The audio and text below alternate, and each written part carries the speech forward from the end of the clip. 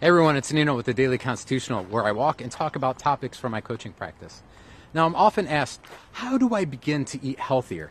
And basically, to start off, you want to keep these three things in mind.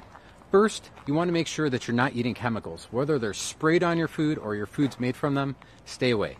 Second, make sure you're getting at least 6 servings of vegetables a day. And I don't mean just eating lettuce. And finally, make sure that the fat that you're consuming is high quality. And that means meat that's from naturally raised animals. And also make sure that the oils that you use are not overheated. And if you really like this content, please share it. Please share this with people that you know need to hear this.